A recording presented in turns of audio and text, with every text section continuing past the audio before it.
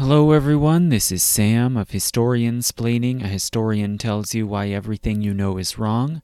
These lectures are on SoundCloud, Stitcher, Spotify, YouTube, and other platforms. If you can help to keep them coming, please go to my Patreon page. The link is in the description. And you'll also have access to all of my patron-only lectures, as well as input on future topics. And speaking of that, just a few days ago, I live streamed and recorded my first ever video lecture. This was at patron request. It was on the history of Western architecture, and this part was from ancient Egypt up through the early Middle Ages. I will post the link in the description to the video on YouTube so you can see it.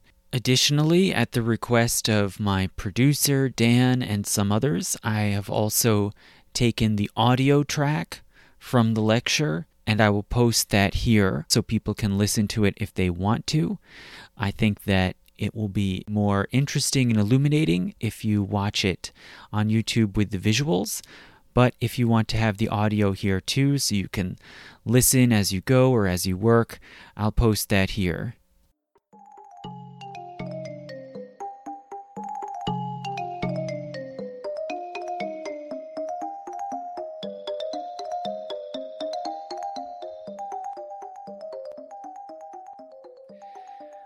Okay, thanks for everyone for joining. This is Sam of Historiansplaining. A historian tells you why everything you know is wrong. This is my first video lecture, and we are doing it live. So please forgive any technical hiccups or snafus. My wonderful new producer, Dan Rogers, is in the stream as well. So he is orchestrating this all from behind the scenes and making it possible.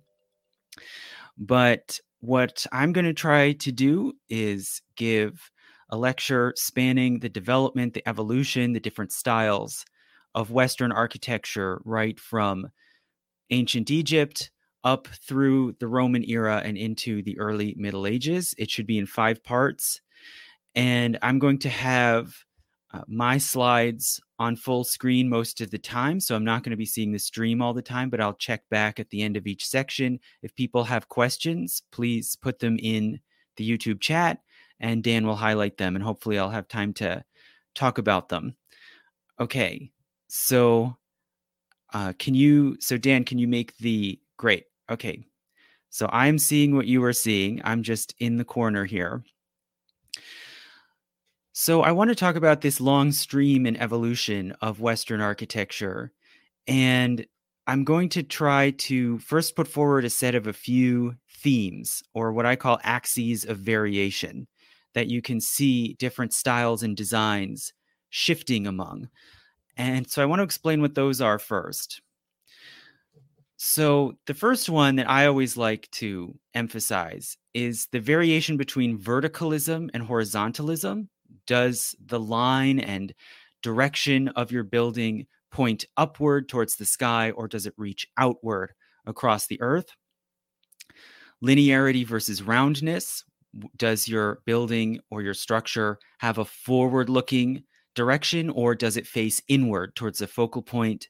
And finally, plainness and simplicity versus richness and ornamentation. So that's pretty self-explanatory.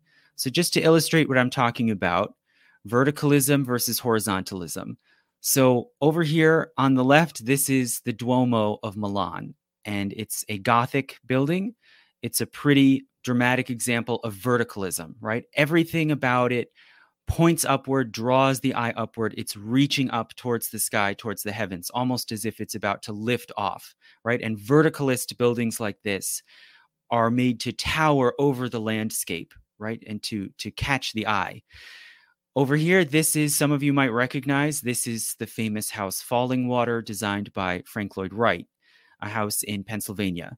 And all of Frank Lloyd Wright's buildings really are horizontalist, right? And his signature style is called the prairie style, right?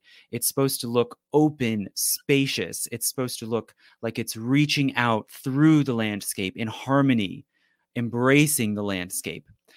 So these are different philosophies, right, and approaches to making a beautiful, dramatic, interesting building. But it's important to note here, of course, this is not the same as simply saying, is your building tall or short, right? If you look at these two buildings, both of them are about as tall as they are wide.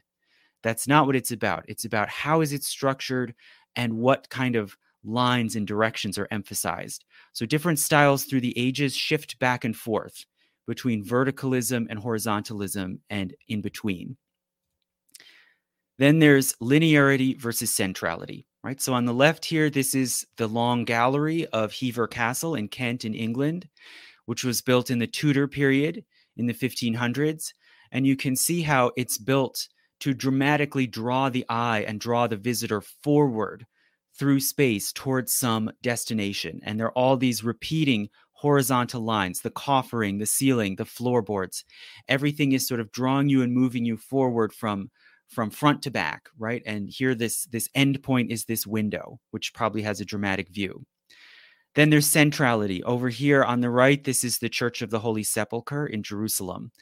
And you can see it's a rotunda, these colonnades circling, almost like pilgrims or worshipers circling, walking around this single central focal point, which is the shrine in the middle placed over the supposed site of Jesus's tomb, right? So everything about this church is supposed to draw you inward towards that central focal point. It's an inward-looking building. So these are two different ways of approaching a building and guiding people in it and through it. And again, different styles move back and forth between these two poles.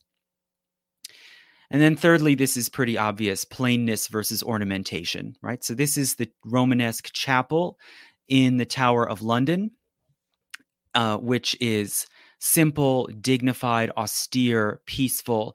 It's appropriate as a place of prayer in the tower, which is a military building, right? Very austere.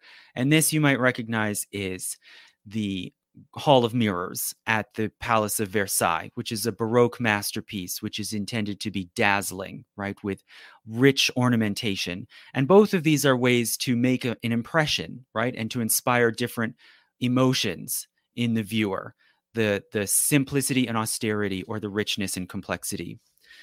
So just having pointed those out, I'll just quickly check and make sure everything is working right. Everyone can see and hear, no problems. Okay, great. So with those different themes and axes of variation in mind, let's say, where does the story start? So there's really no single beginning point, but I'm going to choose to start in ancient Egypt with the pyramids. So probably all of you recognize this is the Great Pyramid at Giza. So it's world famous. It's one of the wonders of the world. The pyramidal design is supremely simple and austere, right? No ornamentation. The original building was completely covered over in this limestone facing. So it is smooth, almost featureless. It is grand, dignified, simple, symmetrical. It draws the eye inward and upward to this single focal point of the peak. And it is pure monumentalism, right? There's no real entry point. There's no feature that draws anyone into it. And in fact, there are chambers, there are tombs and worship temple chambers inside, but those would have been sealed off, right? They're basically invisible. Many of them are hidden. Only a tiny elite of priests ever would have gone in there, right? So this is not a structure that draws people in to interact with it. It just towers over the landscape, almost like an artificial mountain, right? So this is just pure monumentalism. And the story that the evolution of architecture really begins around 2000 BC with a new kind of landmark building, and that is the Temple of Mentuhotep II, which was built around 2000 BC or a little after. And you can see here it is pyramid-like, right? It stacks up towards the central peak. The slopes all point towards that central peak. It's plain, austere stone, but it's as if the builders have kind of reached into the pyramid and kind of torn it open. So now it has these wide, inviting openings, right? So these are porticos, simple porches where the roof is extended outward and supported by these simple repeating columns in a colonnade. And it looks more open, more inviting. There's this gently sloping ramp which invites the viewer or the visitor to go up and enter into the building. It is much more horizontalist, right? Instead of perfect sloping lines that are sort of balanced between horizontal and vertical, instead you get these long, open-looking horizontal lines sort of spreading out across the landscape, opening outward. And this temple was built really just at the end of the first great era of monumental building in ancient Egypt. And after Mentuhotep II, there was a long abeyance where for several hundred years, for whatever reason, monumental building stopped. And it was revived again several hundred years later by the pharaoh Hatshepsut, who was a very successful, long-reigning female pharaoh in the 1400s BC. And she looked back to Mentuhotep II and then pushed that design further, more dramatically. So this is just a simple forward view of her mortuary temple complex in Egypt. And you can see it's now, the colonnade has opened up even wider. There are now 3 terraces that you can see and look into. There are 2 gently sloping ramps. And it seems that this temple complex was designed to receive processions. So great festal processions would come on boats up the Nile. They would dock, people would disembark, and then they would march up a processional pathway to the temple complex with offerings, gifts. They would hold ceremonies and feasts inside the temple. And this is a view from above, and you can see the colonnades reach out wide. They can look, and the repeating columns are evocative, you could say, of a grove of trees or trees maybe in a garden. And in fact, Hatshepsut was a great lover of gardens. She sponsored voyages to neighboring countries to bring back plant specimens. And these areas with sort of ruined channels and ditches were probably irrigated gardens. So you would have had lush trees, palm trees, gardens along this festal procession, sort of welcoming the visitors in. And when you look at the whole complex, some of the walls have collapsed, but you can see how it's almost like arms reaching out wide, right? Embracing the viewer and the visitor, drawing them in. It is not at all forbidding, or at least in my estimation, it's not forbidding like a monolithic pyramid, right? It's a whole different kind of building and monument that hadn't been done before. And furthermore, you can see it sort of fits modestly into the landscape. Although it's wide and open and grand and impressive, it's really quite modest, situated against these massive cliffs. And there's even this interesting echo. So if you go up the upper ramp towards the top terrace, you can see the double row of pillars, and then there are some surviving statues of the pharaoh in front of the pillars. And look at how the pillars and the statues echo the crags and outcroppings of the cliffs above them. It's almost like a subtle echoing of the landscape around it. So this is a grand building. It's impressive, but it has all these qualities of a supremely horizontalist building, right? Openness, breadth, and modesty, closeness to the landscape. So this temple complex of Hatshepsut then became one of the big foundational inspirations then for Greek architecture. And I won't get into a whole lot of Greek temples, except, of course, to discuss the Parthenon, which is the grandest, the most defining Greek temple. So if you compare the Parthenon to what we just saw with the Temple of Hatshepsut, there are clear parallels and similarities, right? These long, broad colonnades, these long, sweeping horizontal lines. And there are key differences too at the same time, right? The pillars, in proportion to the width, especially when you look at this front portico, it's taller and it has this peaked entablature, right, with a high gabled roof. So it actually is more vertical comparatively. It's a bit more towering over the flat platform that it's sitting on. And the Parthenon was the crown jewel of the Acropolis, the high city of Athens, which is up on a high rocky hill looking at the landscape all around it. So rather than being sort of nestled almost modestly into the landscape, like Hatshepsut's temple, it really is perched above it. It's more imposing. It's more towering. And the plan is not linear. So if we look back at Hatshepsut's temple, this is a linear plan, right? You start out from the front and you go up to the back, and the most sacred space is in the back, right? This is straightforward linear. The Parthenon is actually a central plan. Even though it's not round, it's rectangular, it's actually a central plan. The colonnades run all the way around all sides of the building. So people are drawn in, right, from all sides.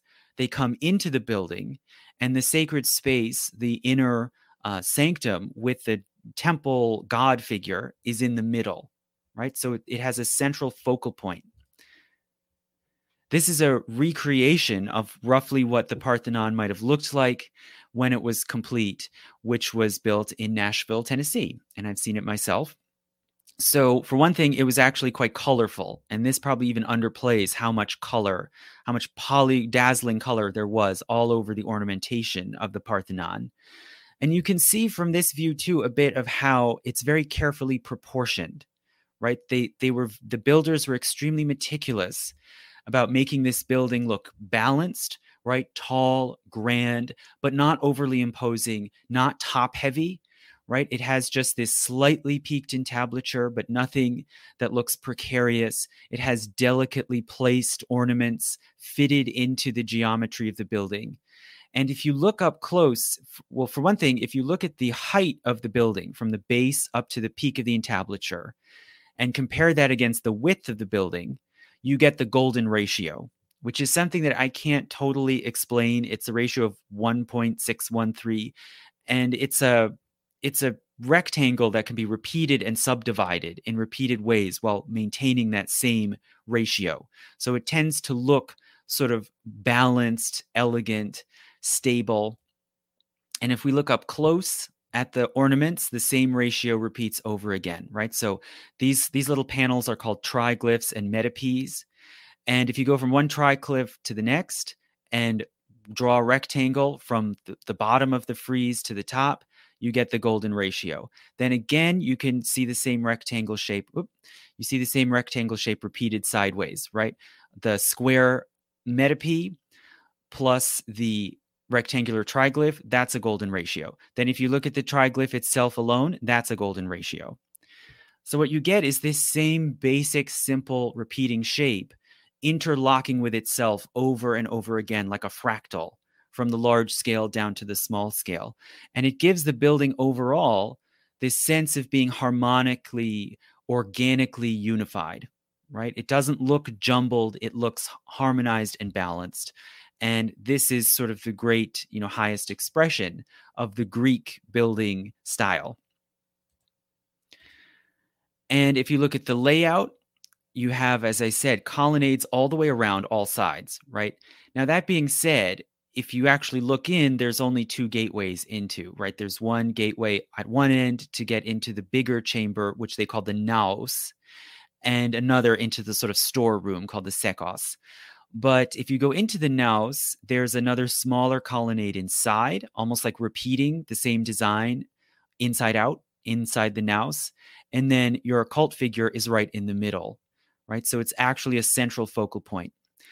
We don't know for certain exactly what the inner chamber of the Parthenon really looked like, but this is one possible reconstruction. It seems to be disputed whether or not the roof of the Parthenon had a skylight or not.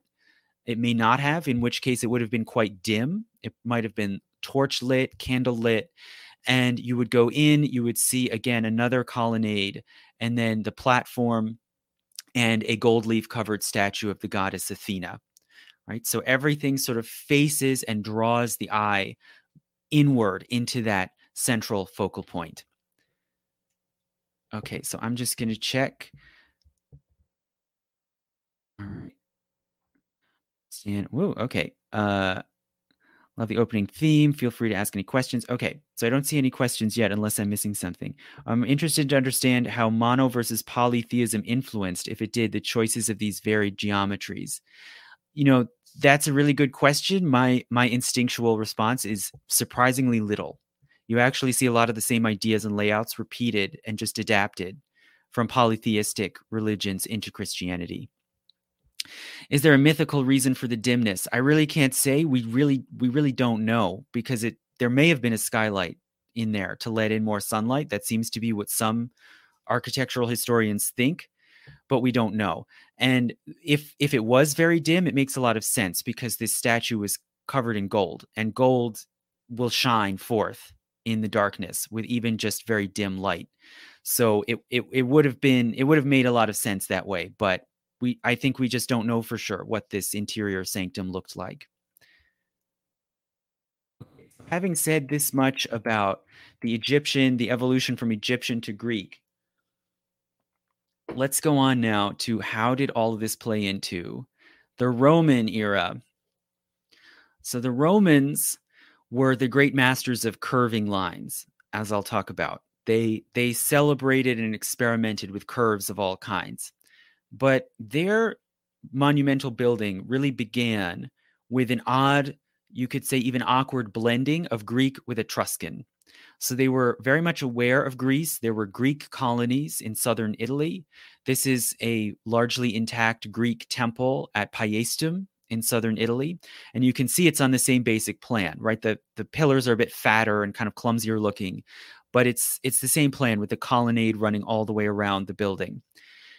This is a reconstruction of an Etruscan temple, the Etruscan temple of Minerva at Veii in what's now Tuscany.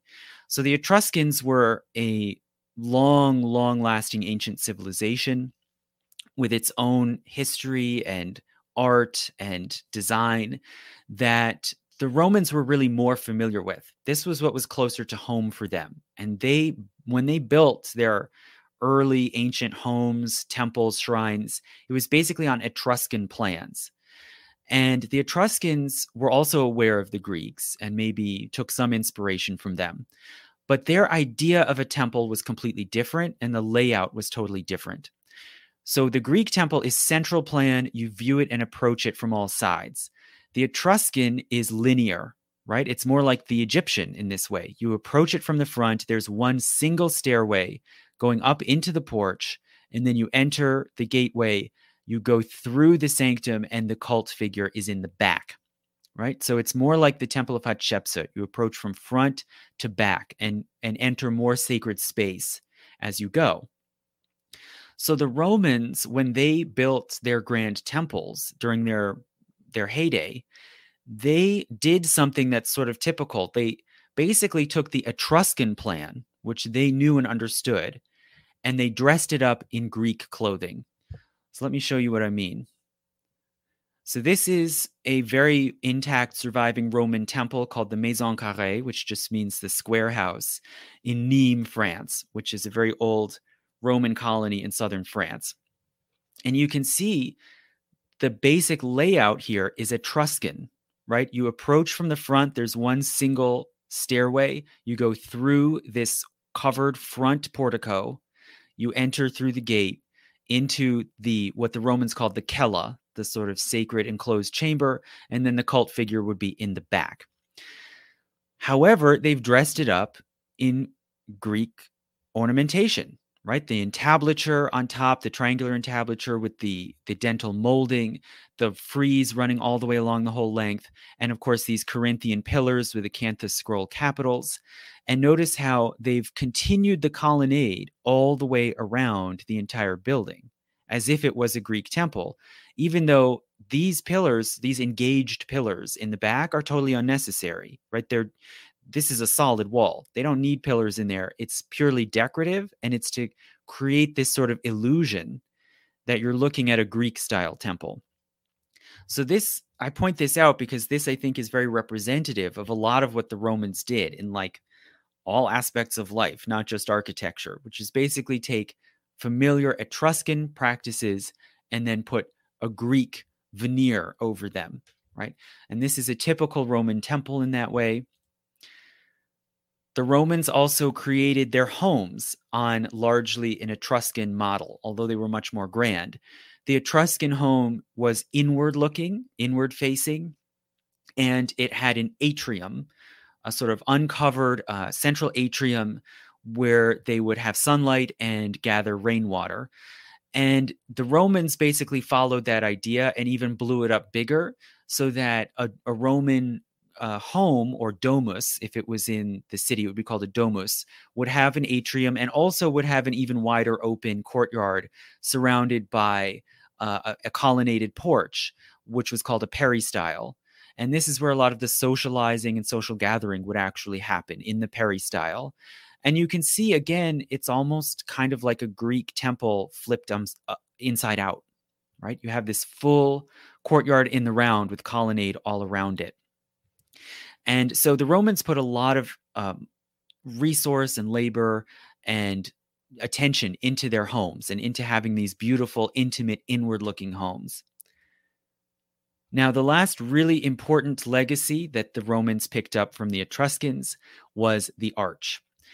So the Greeks hardly ever used arches, and they didn't develop the sort of geometry and mathematics that was needed to make really big, strong archways, and neither did the Egyptians. But the Etruscans did, and this is a surviving arched gateway in the walls of the town of Volterra in Tuscany, dating to about 300 BC.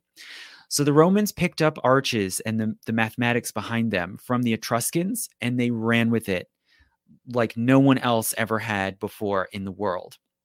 And this becomes the great hallmark of Roman architecture.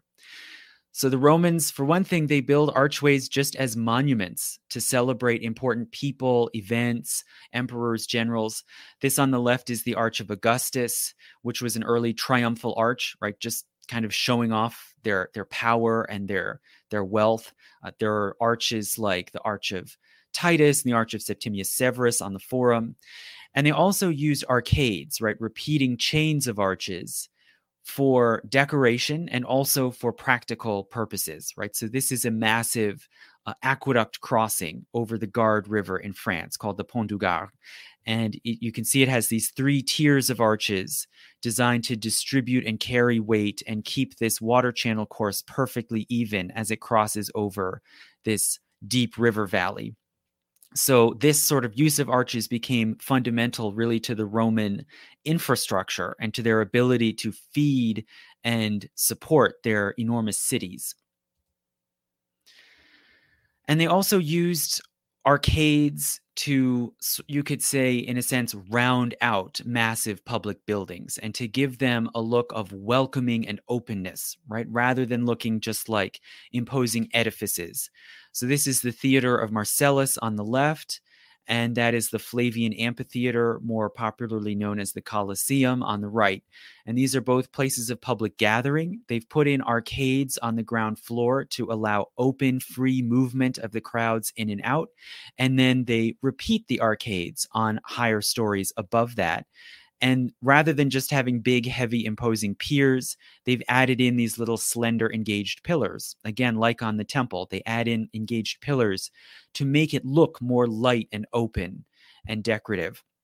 And what's more, this repeating half-circle arch through the arcades then echoes the gently curving form of the building itself. So again, you get this sort of fractal effect, whereas on the Parthenon, you have this sort of fractal of larger and smaller rectangles that repeat the same form. In these grand Roman public buildings, you have repeating curves, right? One building on top of another. The Romans also built domes. So domes were very rare in the world, and nobody mastered domes like the Romans did. They understood the geometry of how to distribute weight to make a perfectly stable dome. They also used concrete, which could fuse together literally and form a solid dome in a way that you couldn't do with stones stacked together. And it seems the earliest domes were in bathhouses. So these are examples here. This is the cold water chamber in the bathhouse at Baiae, which was a Roman resort town in southern Italy. And you can see it's remarkably strong and stable. It's still standing while most of the stone building around it has collapsed or crumbled away. And this is the interior with the oculus letting in light and air. And this had the advantage of capturing steam and vapors from the baths in this domed structure. So bathhouse domes then became the template firstly for rotundas in buildings like palaces. So this is the rotunda at the heart of Nero's so-called Golden House, or Domus Aurea.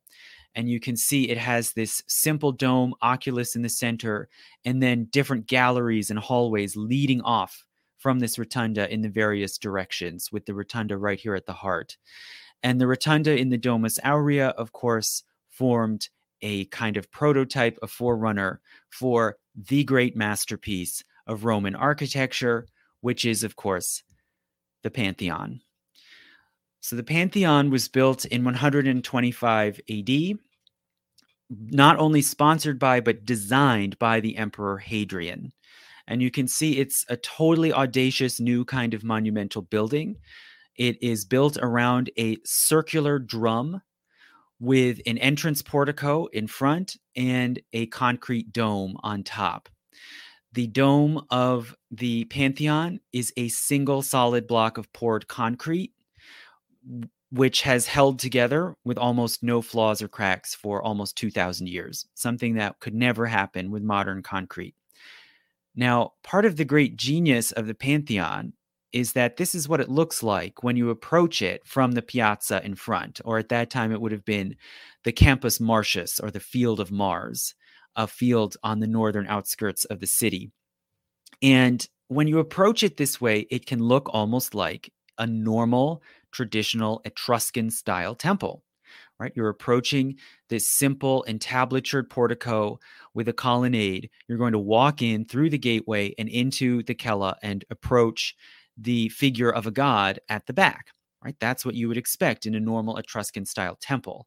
It's only when you walk through the entrance gate that you enter into this.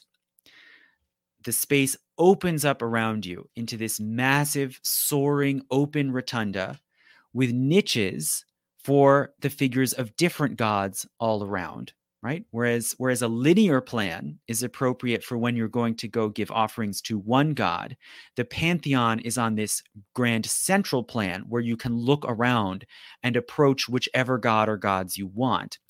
And you can see in here the coffered inner surface of the dome. And as I said, it's a single solid piece of concrete poured in place. How and why has it survived this well? Well, just a little engineering.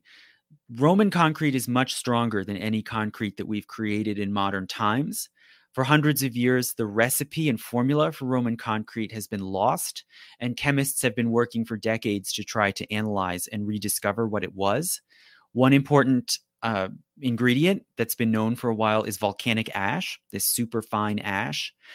Another one that was just recently determined, I think a few months ago, is that it also includes undissolved clumps of lime powder. So lime powder is a highly reactive alkaline mineral. It's normal to use that in concrete, but the Romans, it seems, included undissolved clumps of it.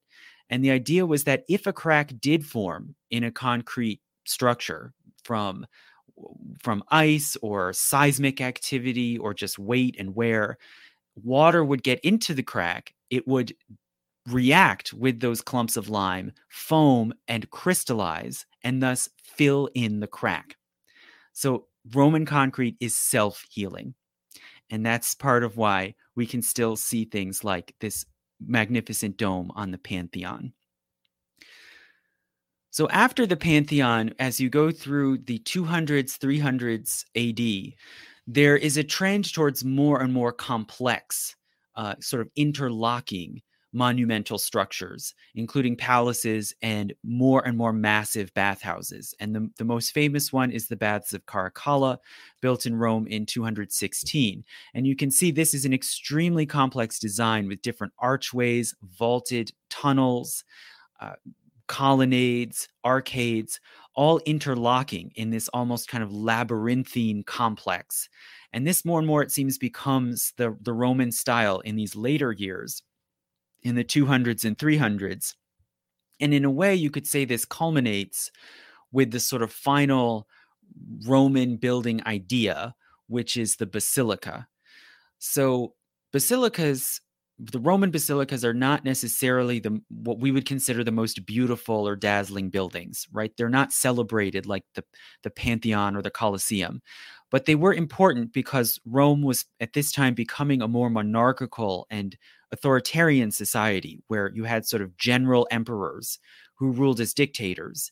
And the basilica is basically an audience chamber. It's a massive building that usually has a central, large, vaulted hall, and then adjoining halls on either side of it as well. And they're interconnected by archways, so they form a sort of continuous chamber. And this is where people would go to gather. You might hold a market, but you also would hear decrees, pronouncements, judgments being announced by an authority figure like the emperor or a general. And if you look into the central hall of the Basilica of Maxentius, which is on the Forum and built in the early 300s, you see a sort of recessed alcove in the very back. That's called the apse. And you could have a throne or a podium set into the apse, and it was built to be acoustic, right? It would help project the voice of this authority figure out through the basilica.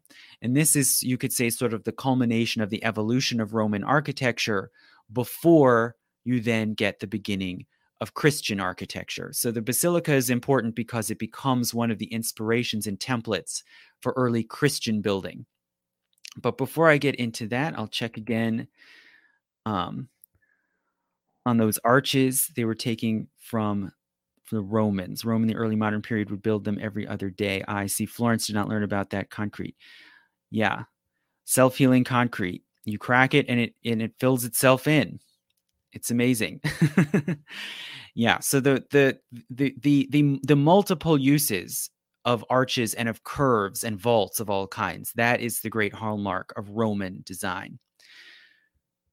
So we talked about the Basilica of Maxentius and the apse. Now it seems this is one of the inspirations then for early Christian architecture. So Maxentius was overthrown by a rival general named Constantine, who defeated him at the Battle of Milvian Bridge. And Constantine later attributed his victory over Maxentius to the support of the Christian God. And he became the first emperor to openly embrace Christianity, and he sponsored and encouraged massive public building of Christian churches. And this was revolutionary. This is where Christianity sort of came out of the closet, you could say.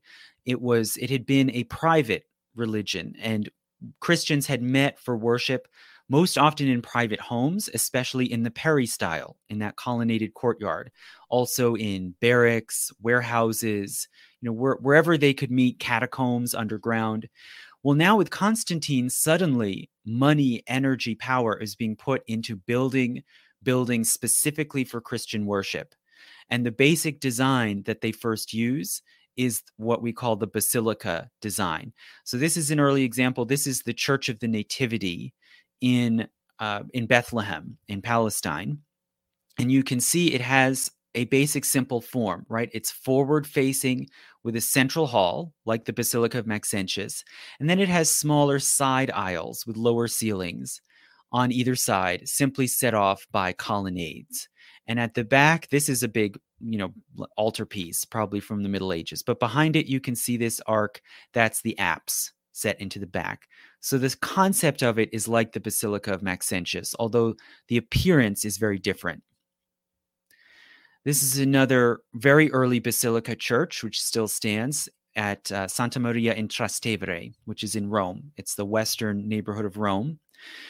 And if you look at the layout of Santa Maria in Trastevere, it's complicated because over the years, things have been glommed onto it. They've added on side chapels, sacristies, all this sort of mishmash.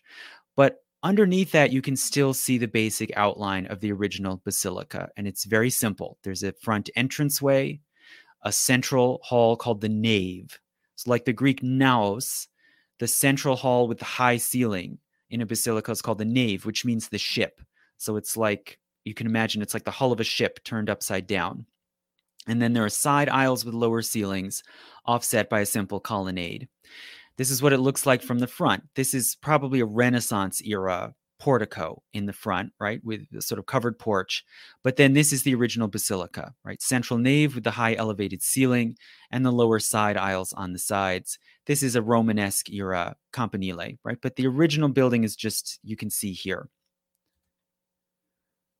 Okay, another great, more intact example that hasn't been changed as much is Santa Sabina, which is on the Aventine Hill in Rome, which was built in the early 400s. And again, you see the same simple, basic outline of the basilica, forward facing, looking into the apse, right? And for a Christian basilica, this is where the priest or bishop would be seated.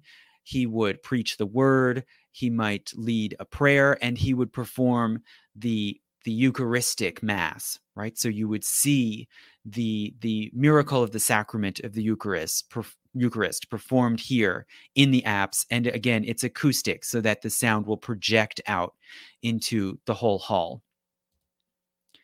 This is what Santa Sabina looks like inside, right?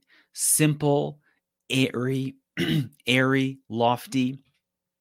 The advantage of having this high elevated central hall with the high ceiling is it's higher than the side aisles, so you get this strip of space up here where you can put in windows. And these are simple arched windows with grille work. And this is called the clerestory, right? So that lets in light and air. You have this simple open apse. The idea is that everyone can easily see and hear one another. It's a gathering place. It's reminiscent, for one thing, of the peristyle courtyard, where probably most early Christian worship in Rome actually happened. It also is, again, kind of like a Greek temple flipped inside, right? And the beauty, the light, the embellishment is all being drawn into the interior. The exterior is pretty plain, right? You look at the exterior of Santa Sabina, it's plain and functional. Everything is about the intimacy of this interior space. This fresco is later, right? That's probably Renaissance era. So at the time this was built, it would have been even more plain and understated. In later centuries, as we go into the 600s, 700s, 800s, the styles shifted. They were influenced a great deal by the Byzantines, as I'll talk about later. And it became fashionable to put in mosaics, especially in and around the apse. So these are brightly shining glass mosaics. This is an example here in Sant'Apollinare in Ravenna, which is a city in Italy that was closely connected to the Byzantine Empire. And this is Santa Maria in Trastevere, right? So if you go inside the building, that's what the apse looks like, right? It's very dazzling, very rich, but that was all added in later. That's not what it would have looked like when it was built. So these are all examples of this basic template that we see over and over again, all over the early Christian world, is this basilica form. Now, meanwhile, at the same time, there was a competing form and model of church, which is round, right, with a central plan looking inward. So I mentioned before, this is an early round church, the Church of the Holy Sepulchre in Jerusalem. This, again, we don't know really what it looked like originally when it was built, but from the beginning, it did have a round plan with a rotunda and this big open soaring space under the dome. And it seems that this is what Constantine really liked. He really preferred the sort of drama of the round church, and he sponsored the building of the original Church of the Holy Sepulchre. Another really dramatic example of a round church in the West is San Vitale in Ravenna, which was built in the 520s. So we think of Ravenna as a place for Byzantine art and design, right? But actually, a lot of that artwork was first built under the rule of the Ostrogoths, especially the Ostrogothic king Theodoric. And he sponsored the building of San Vitale, which you can see is a very interesting kind of odd design, right? So there's an entrance portico here. You would enter into either of these gateways into a round space, right? The outer wall is octagonal, and then there's a circle of piers within that. So you have this sort of central space where you can look up into the dome and outward. Almost like in a basilica, you could look to the side and see those side aisles, right, offset by pillars. Well, in San Vitale, it wraps around into a circle, but also at the same time, when you worship, you're supposed to face forward and look into the apse. So it's a weird sort of combination, and it's very beautiful. This is looking up into the elevated gallery running around the rotunda, and this is looking up into the dome of San Vitale. Again, some of these decorations, like this Greek meander, might be very old, but a lot of these frescoes are clearly later, probably Renaissance era. But it's a very dramatic, dazzling space, right? Again, with a central design. This is a view that I stole of some worshipers seeing a worship service being held over here in the apse. And we're looking from the point of view of this side gallery, right? And this shows you, again, the beauty, the openness, the grandeur of this space, but at the same time, also the awkwardness. So notice how where we're standing, we can't see in the apse. Our view is blocked. And this is a problem with San Vitale, with a round church. It's like, okay, we have these wasted spaces around here where you can't really see into the apse, and it's sort of awkward, right? Are you supposed to be facing inward or forward? And even this central rotunda, it's like, okay, it's wonderful that you can see up into the dome, but you're supposed to be looking forward. So it's sort of disaligned, right? And it's awkward, and there were difficult trade-offs, right? There were things to love about the round church and things that were better or more practical about the basilica church. And the big question became, is there some way to combine them? Is there some way to have your cake and eat it too, and have a basilica that at the same time also has a grand open rotunda and dome over it? So this became sort of the puzzle in the 500s. But before I talk about who solved the puzzle, I'll check again, see if in the chat. I thought I should have corrected, but didn't. Okay, self-healing properties, why it lasted. The dead space is where babies go when they cry at mass. You try to get them out of the way, right? It can be a way to hide people, but with the acoustics of a church like San Vitale, you'd probably still hear the noise. So this question of how do we have our cake and eat it too? You could say, how do we square the circle? This became the puzzle that the Byzantines set out to solve. Okay, so the Byzantines, they are the Eastern Roman Empire. So as the empire split in the 400s, the Western Empire collapsed. Italy was taken over by the Ostrogothic kingdom. Meanwhile, the empire persisted in the East with its capital at Constantinople. It became a Greek-speaking Christian empire. That's what we call the Byzantine Empire. And it was Byzantine builders who figured out ways to have both, right? To have a domed basilica with a forward-facing linear plan, but at the same time an inward-facing central rotunda. So how did that happen? Well, the first thing they had to, the first tool they had to adopt to make this work was squinching. Okay, so what does that mean? Well, squinching is a method you can use in order to put a round dome on top of a square-based chamber. So what you do is say, this is an example of a square-based chamber like you see in all kinds of buildings, right? And you can have archways leading out to galleries or whatever you want. But it's a square, right? If you try to put a round dome directly on top of that, it's not going to work, right? The dome's going to push out at the sides. It's all going to collapse, right? It's putting a square peg on a round hole. But what you can do is go into the upper interior corner of the chamber and add in a crossbar or a little arch to support some weight. And by doing that, what you've done is you've sort of pinched in the corners so that now you have an octagon. And if your chamber is not too big, like this one in a basilica in Armenia, you add in your squinches in the corner, you now have an octagon form. And that can be good enough that you can then sort of finesse and put a dome on top of that, and it will be stable enough to stand up. If you have a really big dome, if you're trying to build something massive, you might need to even squinch in even more. You might go into the corners of your octagon and even squinch those in so that then you have a 16-sided form, and maybe that then is close enough to a circle that you can then build a circular drum and a dome on top. So this method was, it seems, invented in the Persian Empire, and this is the oldest known example that's ever been found. It's in the great audience chamber of the palace of Ardashir, built in Persia in AD 224. So you can see there's a square-based audience receiving room. Then they put squinches in the corners, sort of finagle it into roughly a circle, and then build the dome on top. And here's an example of one of those squinches. They built an arch on top of the upper corner. And, that's good enough. That'll work. So this is probably the earliest example that's ever been found of a squinch. Okay, here are more examples. It's become very common in Islamic architecture, right? There are many Middle Eastern and Islamic buildings with domes on top of square-based buildings. This is an example where they sort of work it and sculpt it into a decorative shape. It almost looks like it's part of the decorative scheme.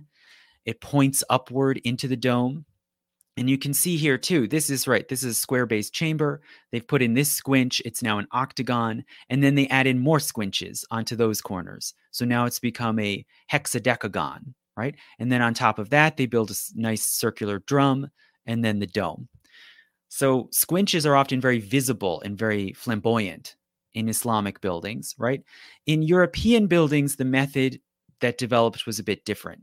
So here, this is a modern church in New York City that is in the Byzantine style, right? Imitating a Byzantine church. And what you have is square-based chambers with arches on top, and then they squinch in the corners, but they cover over the squinches. Rather than leaving them visible, they extend a gentle curve down from the dome, right down over the squinch. So it almost looks like it's just organically emerging from the pillars, right? And in this case, it extends down to the top of the corner pillars.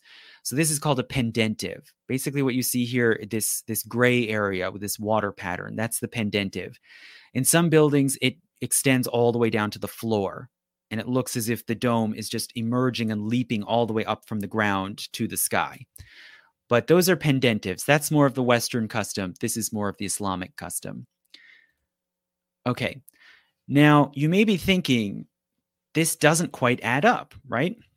There's something missing because squinching allows you to put a dome on top of a square. But basilicas aren't square. They're long, oblong rectangles, especially the central elevated nave with its high ceiling, right? It's a long rectangle. So squinching is not enough. You have to somehow break the nave up into smaller square pieces and then put a dome on top of that. So the first attempt to do that was the Basilica of St. Irene in Constantinople, built under the sponsorship of the Emperor Justinian, who was a very long-reigning, successful emperor who presided over a sort of brief golden period of the Byzantine Empire. And so with St. Irene, they built a pretty standard-looking basilica, right, with your central nave, your apse, your entrance portico. But then in order to be able to dome it, they built a big, heavy, thick central archway that cuts right across the nave. And it splits the nave into two smaller pieces.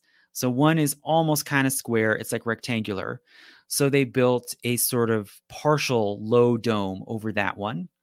And then further back towards the apse, they now have a square, right? They squinch in the corners and they build a nice big high dome. So this was one way to get a dome on top of a basilica.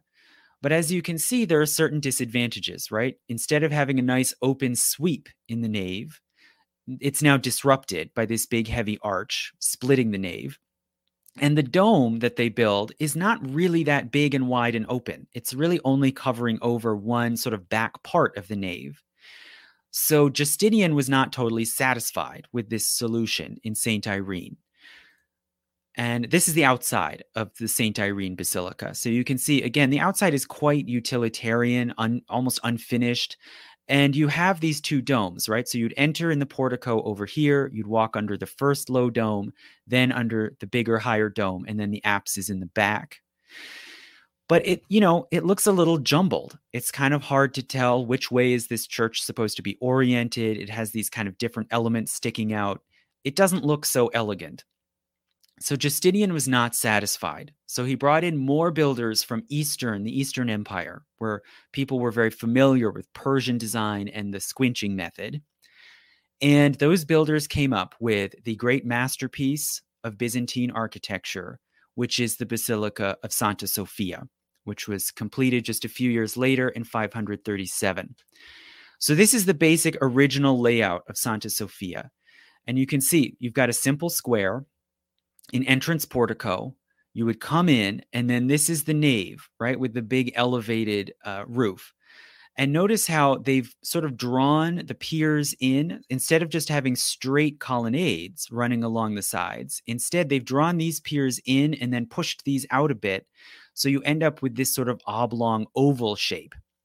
So this is the first way that they are creating a sort of compromise where you still have a forward-facing linear design leading your eye towards the apse, but you also have this sort of bowed out, rounded design around a central focal point. So this is how they're kind of having their cake and eating it too. Now, how do they get the dome on top?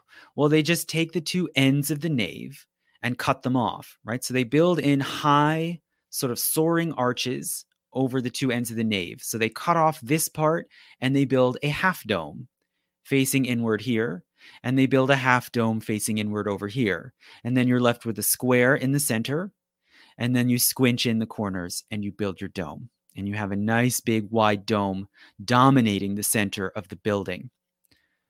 So this is what it looks like from the outside, right? It was called Santa Sofia. It was a Christian basilica. Centuries later, after the Ottoman Turks took over, it was rededicated as a mosque, and it's now known as Hagia Sophia. And they added on these minarets on the corners. But the basic footprint of the Christian basilica is still there and is unchanged. And you can see you would enter in the porticos over here. You would enter in a vestibule under this half dome. Then there's a big rotunda with this huge soaring 130-foot wide dome, and then another half dome, and then the apse in the back, right? So it's still oriented this way. And again, this one maybe is a little more elegantly finished, but it can look really jumbled, right? From the outside, you can't really tell what part is what here, which way are you supposed to be facing, where's the entranceway. But what does it look like inside, right? The point was the interior. So what do you see inside? There you go. So this is what it looks like from the elevated gallery in the vestibule, looking inwards from the from the west towards the east. So this is the huge open nave basilica floor. There are side aisles down over here. These are the arches supporting the rotunda. You have a half dome over our heads here. Then the big dome with the circle of windows around the base. Then another half dome at the east end, and then the apse set into the very end. And this is where the Eucharist and other sacraments would be performed, in the apse. So they're managing to sort of have their cake and eat it too, right? It's forward facing, but at the same time focused around this huge, soaring, bright, airy space at the center. This is another view just on the floor of the nave, looking forward and upward, right? You have your half dome, your apse, and then even these little ornamental additional half domes around the side, and then the big dome on top. And most of the decoration and ornamentation you see here is basically original to the Byzantine basilica, right? Those are Greek-style Christian ornamentations. The Ottoman Turks just added in these big wood medallions with Quranic verses to mark it as a mosque. Okay, and this is a mosaic in the vestibule by the entranceway, which was added in probably several hundred years later when these mosaics really came into fashion. And you see Saint Mary, right, seated with the Christ child. And then this is the Emperor Constantine. You can see his name, Konstantinos, presenting the city of Constantinople as an offering to Saint Mary. And then on the left, we see Justinianos, or Justinian, presenting the basilica itself as an offering to Saint Mary. And this basilica became the great hallmark of Byzantine architecture that was imitated and echoed over and over again all over the empire, and also in other places as well beyond the Byzantine Empire. And in these later centuries, also the style of Byzantine church began to change. So whereas Santa Sofia is in a way, it's a quintessential basilica with the forward-facing nave and the side aisles. Over time, the design and the taste started to change in the early 800s and then in the 900s. The exteriors started to be more finished, more polished. You can see there's more harmony, the echoing and alignment of windows and archways. And in the interior, instead of having a clear linear plan with a nave and side aisles, instead they reduced it down to just 4 simple pillars, which effectively create a cross shape. So these become the first cross-based church designs. So, and this is what we call a Greek cross, right? It's not what we think of as a crucifix. It's a cross with 4 equal arms reaching out. And what did they do then with this cross shape? This is what they did. So this is the same church, the Myralaion church. So they take the arms and they vault each one, and then they use those vaults to support a central dome. So this is another way of, again, sort of having your cake and eating it too, right? Having a linear plan facing forward towards the apse, but at the same time having a central dome that forms a central focal point. So there are sort of 2 focuses. And this basic form with the Greek cross was then adopted and repeated and elaborated on in other places beyond the Byzantine Empire. So this is a great example of a sort of whimsical, audacious elaboration on the Byzantine plan. So this is St. Mark's Basilica in Venice, which was another port city like Ravenna that had close trade and diplomatic links with Byzantium. And it's, there's all kinds of styles jumbled together here. There's splashes of Romanesque and Gothic. But if you look at the floor plan, you can see that the basic original outline is just a simple Greek cross. And what they did is not only did they put a dome over the crossing in the middle, like the Byzantine style, they also added on more domes on each of the arms. So now you have 5 domes, all kind of competing or speaking to one another. And on the inside, it looks like this. Right? It's elaborate mosaics, basically in the Byzantine style, creating a sort of shining, dazzling, golden space. Another example of how the Byzantine style spread and was elaborated is in the East. So we have Venice sort of elaborating on the Byzantine in the West. Then you have the new Slavic kingdoms in Eastern Europe that are emerging. And as they embrace Christianity, they also pick up and imitate and elaborate on the Byzantine style. So the early church buildings in Eastern Europe were wood, and they've all collapsed. And actually, the first large monumental stone church, called the Church of the Tithes, is also gone. But we have a clue of what it looked like. So this is a coin minted by the Kiev Rus, the sort of early Christian Russian kingdom, basically in what's now Ukraine. And this was minted by the first Christian king named Volodymyr. And you see him here holding a model of what was called the Church of the Tithes, the sort of first grand stone Christian church in Eastern Europe.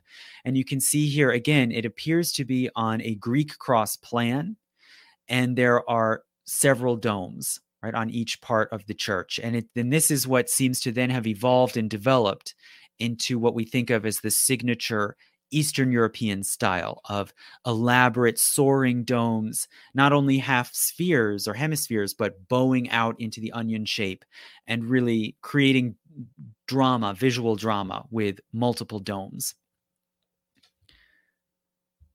Okay, let me see if we've got Hagia Sophia looks like a university. Yeah, it's rather jumbled. Yeah, and that's an important thing to bear in mind. That's good to point out that the Byzantines didn't put that much care into the polish of the exterior, right? At least not early on, not in the early Byzantine style. Later, they would put more kind of finesse into the exterior look of the church, but their focus was on the interior. And the idea that the exterior should look grand, dignified, polished, that is more of a Western idea. Okay. How can you tell it's a Greek? Well, that's true. We really can't. We're assuming, but that was the common model. Okay.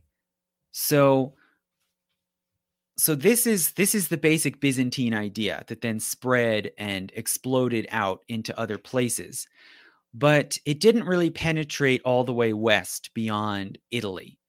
Rather, as you go further west into France, Spain, Britain, the story is much more muddled and mysterious, and there are very few surviving buildings from the early Middle Ages in the West. Okay. So through the 400s, 500s, 600s, and even the 700s, it was very rare to build any substantial buildings out of stone in the West. It was a period of relative fragmentation, very little long distance trade, comparative instability. People did build grand buildings like grand meeting halls, but they were timber. They were timber and earthwork, and they don't survive. And all we can really do is sort of guess what they might have looked like based on the excavated post holes. But little by little, some tradition of stone building did reemerge, and there are a few very early medieval surviving stone buildings from the West. They are mostly in the British Isles, where there was a lot of availability of stone and quarries. So this is the interior of St. Martin's Church in Canterbury, which was built sometime in the 500s. It was already being used as a church by 597. And what you have really is like very simple, very understated. It's like a basilica with no side aisles, right? So it's just a simple rectilinear chamber built of stone, stone arched windows. What we see back in here is a chancel that was added on later. That was not original. Probably there was just a simple apse, right? So just a simple stone chamber with an apse, and the roof is still wood frame, right? Not stone. So it's crude, right? But it was a place, it had a certain atmosphere, right? It's quiet, it's contemplative, and it would have had probably dim light just let in by the windows with shutters or cloth over them. And they were really places of contemplation. That was more of the style, it seems, in the British Isles. This is really the next surviving church building from about 100 years later. So if you look at St. Paul's Church at Jarrow, Jarrow was a huge monastery complex in northeastern England, in what was called in the Kingdom of Northumbria. And there's a stone church attached to it. And most of it is later, is sort of Romanesque and Gothic era. But just the chancel, so the back chamber where the altar table would be, that, it seems, was the original church. It was just a very simple one-room stone structure. You can see here the remnants of what would have been the tiny windows dating back to the Anglo-Saxon period. This is what it looks like from the inside, facing back towards the newer parts of the church, newer comparatively speaking. And you can see very plain, almost crude stone walls, a very simple, dignified, open archway. This window is later. That would have been knocked in later. You would have had just rows of very small niche-like windows along the walls. And it would have had good acoustics for chant and music. It probably would have been quite cold and drafty, and it would have been quite dim, right? And this, it seems, is what these really early stone buildings were like.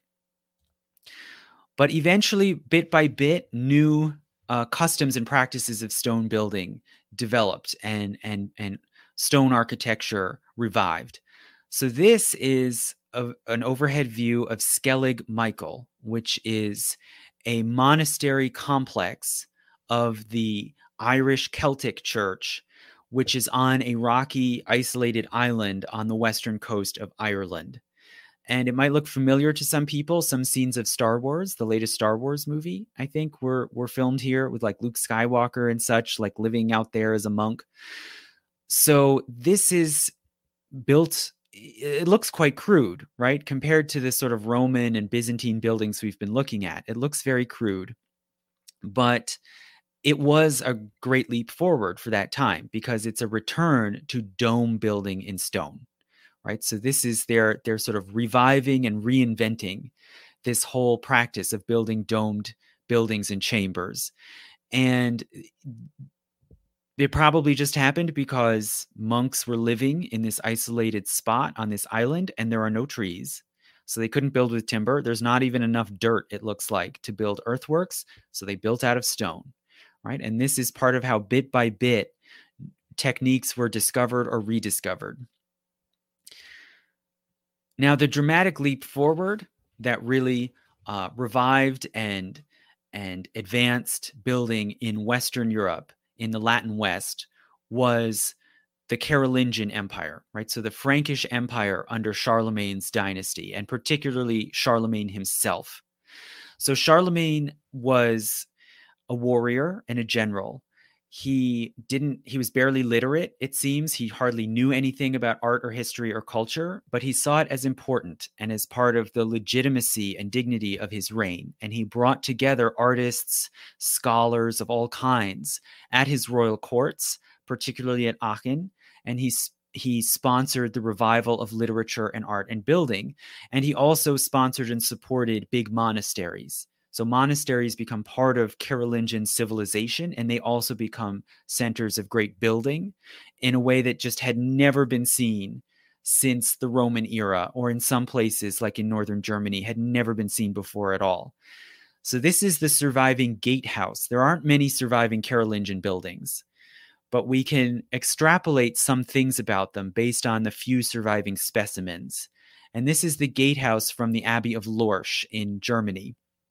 And this is a really remarkable piece of work because it's stone and brick and covered in this sort of decorative tile pattern, something that we have never seen before on earlier buildings. It seems to just come out of nowhere.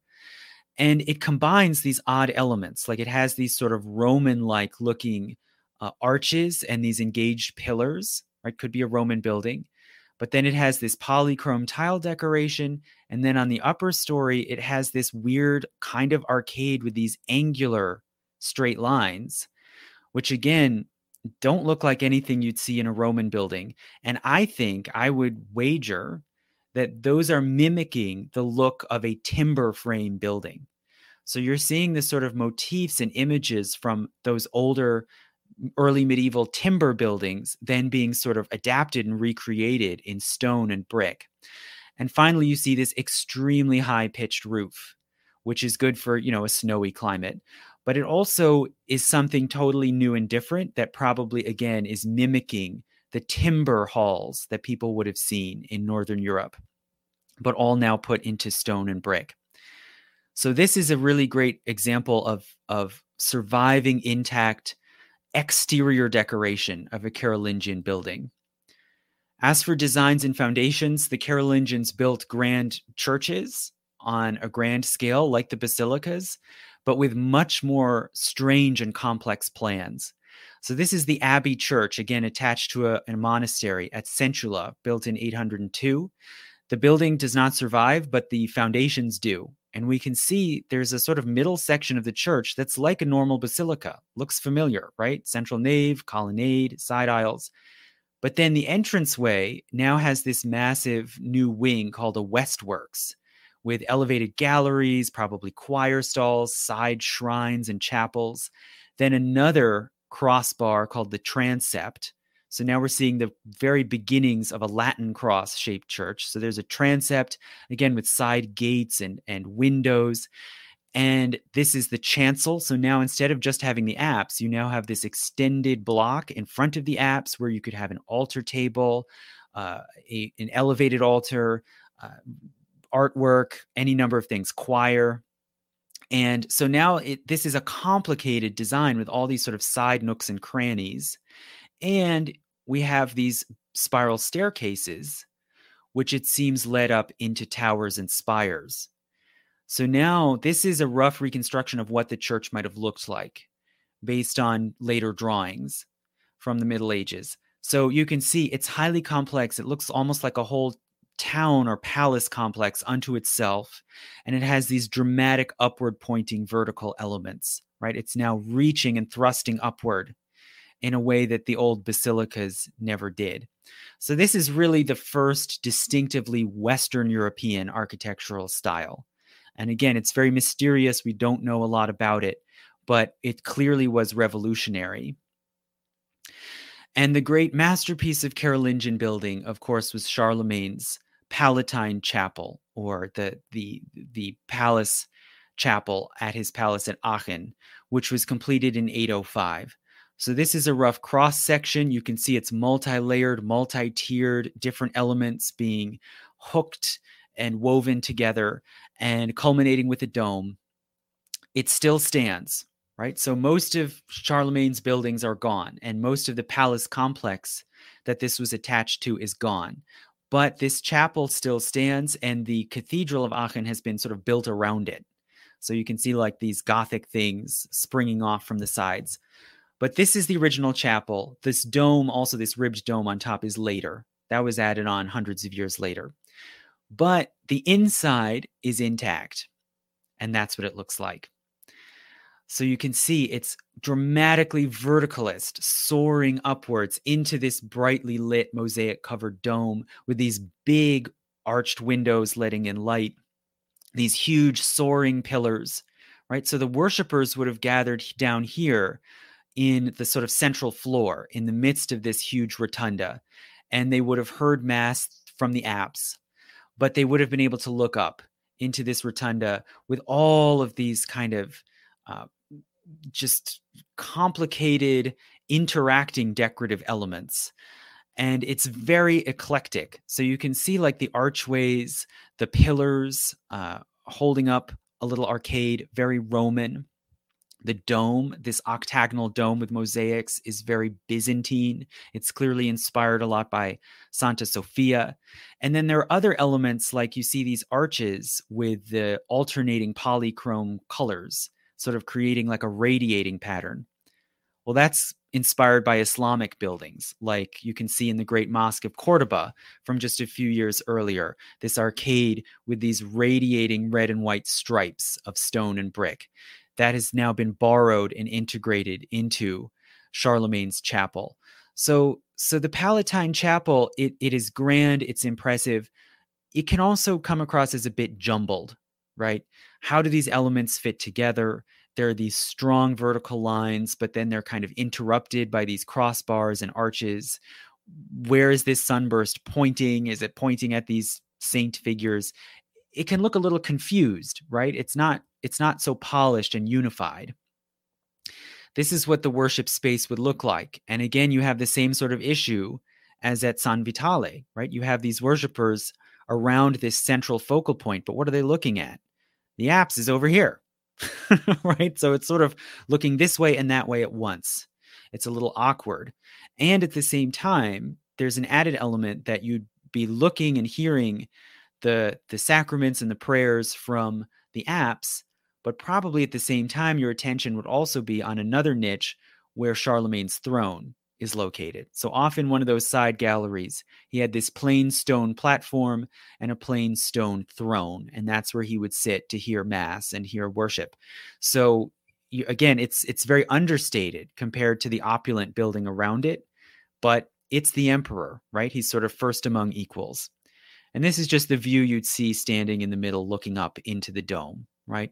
Magnificent radiating pattern, the multiple layers, the tiers, the colors, the textures, but it's almost a little confusing to look at, right? So the Carolingian style then carries on, and I'll end now by talking about a last building that was built a few decades later in Spain, which was a royal palace outside of Oviedo in the Kingdom of Asturias in Spain. And it was built in 842, which is really remarkable because that's the year when the Carolingian Empire broke up. And it also was the height of the Viking era. So this was a time when states and empires were really falling apart into disorder and violence. But there was, you could say, a sort of last flowering of Carolingian building here in Spain, which also then seems to have been transitional and pointed the way towards a new style.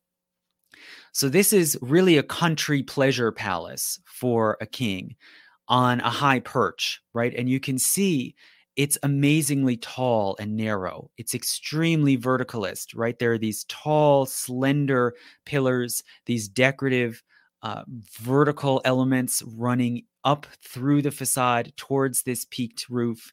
And you can see on the entranceway, it's this tall, narrow staircase, and then these tall, narrow, vertical buttresses running along the outside. Everything about it is reaching upward. It is high and airy. It's a perch for a king to look out over his domains. And this porch here is called the Belvedere. And the king could sit out on his throne in the Belvedere and look out over his domains. So this is, in many ways, this is a very simple, a very plain, a very understated building. But in very simple, plain, understated ways, it's pointing upwards into the air, into the sky, drawing the eye upwards. And if we go inside we can go in through the Belvedere. You see these very tall, narrow doorways with these arched peaks, these engaged pillars, again, reaching and pointing upwards. And then inside we see this, right? We no longer have a pitched roof leaning in. Instead, we have a full barrel vault, right? This open, high, airy ceiling probably would have had beautiful acoustics, echoing sounds. And you have these, again, engaged pillars all along the way, pointing upward, almost no horizontal lines interrupting the verticalism, right? Everything seems to be almost lifting up and floating away. And it would be very imposing, right? It would be a sort of frightening, imposing space, except that it has these little subtle human scale decorative elements, these little carvings cutting across the pillars, these little geometric designs on the pillar capitals, these little rosettes over the doorways. So there are these little subtle elements that give it a sort of human scale, almost intimate feel, at the same time that it is light, it is airy, it is verticalist. And this, it seems, was, although it's not a huge building, this was a critical transitional moment that laid the foundation then for the emergence of a new style that would come later in the late 900s, when there was a return to stability, prosperity in the High Middle Ages. And it points the way towards the first style of the High Middle Ages, which is the Romanesque. So I'm going to leave that off till another lecture, when hopefully I'll pick up with the Romanesque and the Gothic, the styles of the High Middle Ages. But let me see. Are there other questions? How much was Carolingian architecture borrowing from the Byzantines and Al-Andalus? Definitely both, a lot. I mean, it was kind of a blending of the two. And as you can see, in some places, it was a bit of an awkward blending, right? They hadn't really worked out an effective synthesis, but they knew that those were both sources of beauty and grandeur, right? With the grand rotundas and the bright mosaics of the Byzantine, and the fine geometric ornamentation and the bowed arcades of the mosques in Spain. The direction of architecture is pointing. Hatshepsut's temple is pointing west to the land of the dead, the desert, right? Yeah, so it's a mortuary temple, right? It's about communing with the dead. Thank you so much for such an interesting review. Thank you. Thank you for joining. I hope you liked it and that I didn't go on too long. Yeah, Lorsch Abbey looks like a stereotypical medieval city building. Yeah, so the medieval towns are extremely verticalist, and there was a practical reason for that, because you had to squeeze in tight spaces within the town walls, right? You needed the safety of the fortified town, so you would squeeze what you could into a limited lot. The thing about the Lorsch Abbey gateway is it didn't really have to be that way. It was soaring and tall and verticalist just for aesthetic reasons, right? Okay, beautiful. Thanks so much for doing this. Thank you all so much for joining me. And that's the end. So Dan can hit the outro music, and hopefully I will see you all again soon.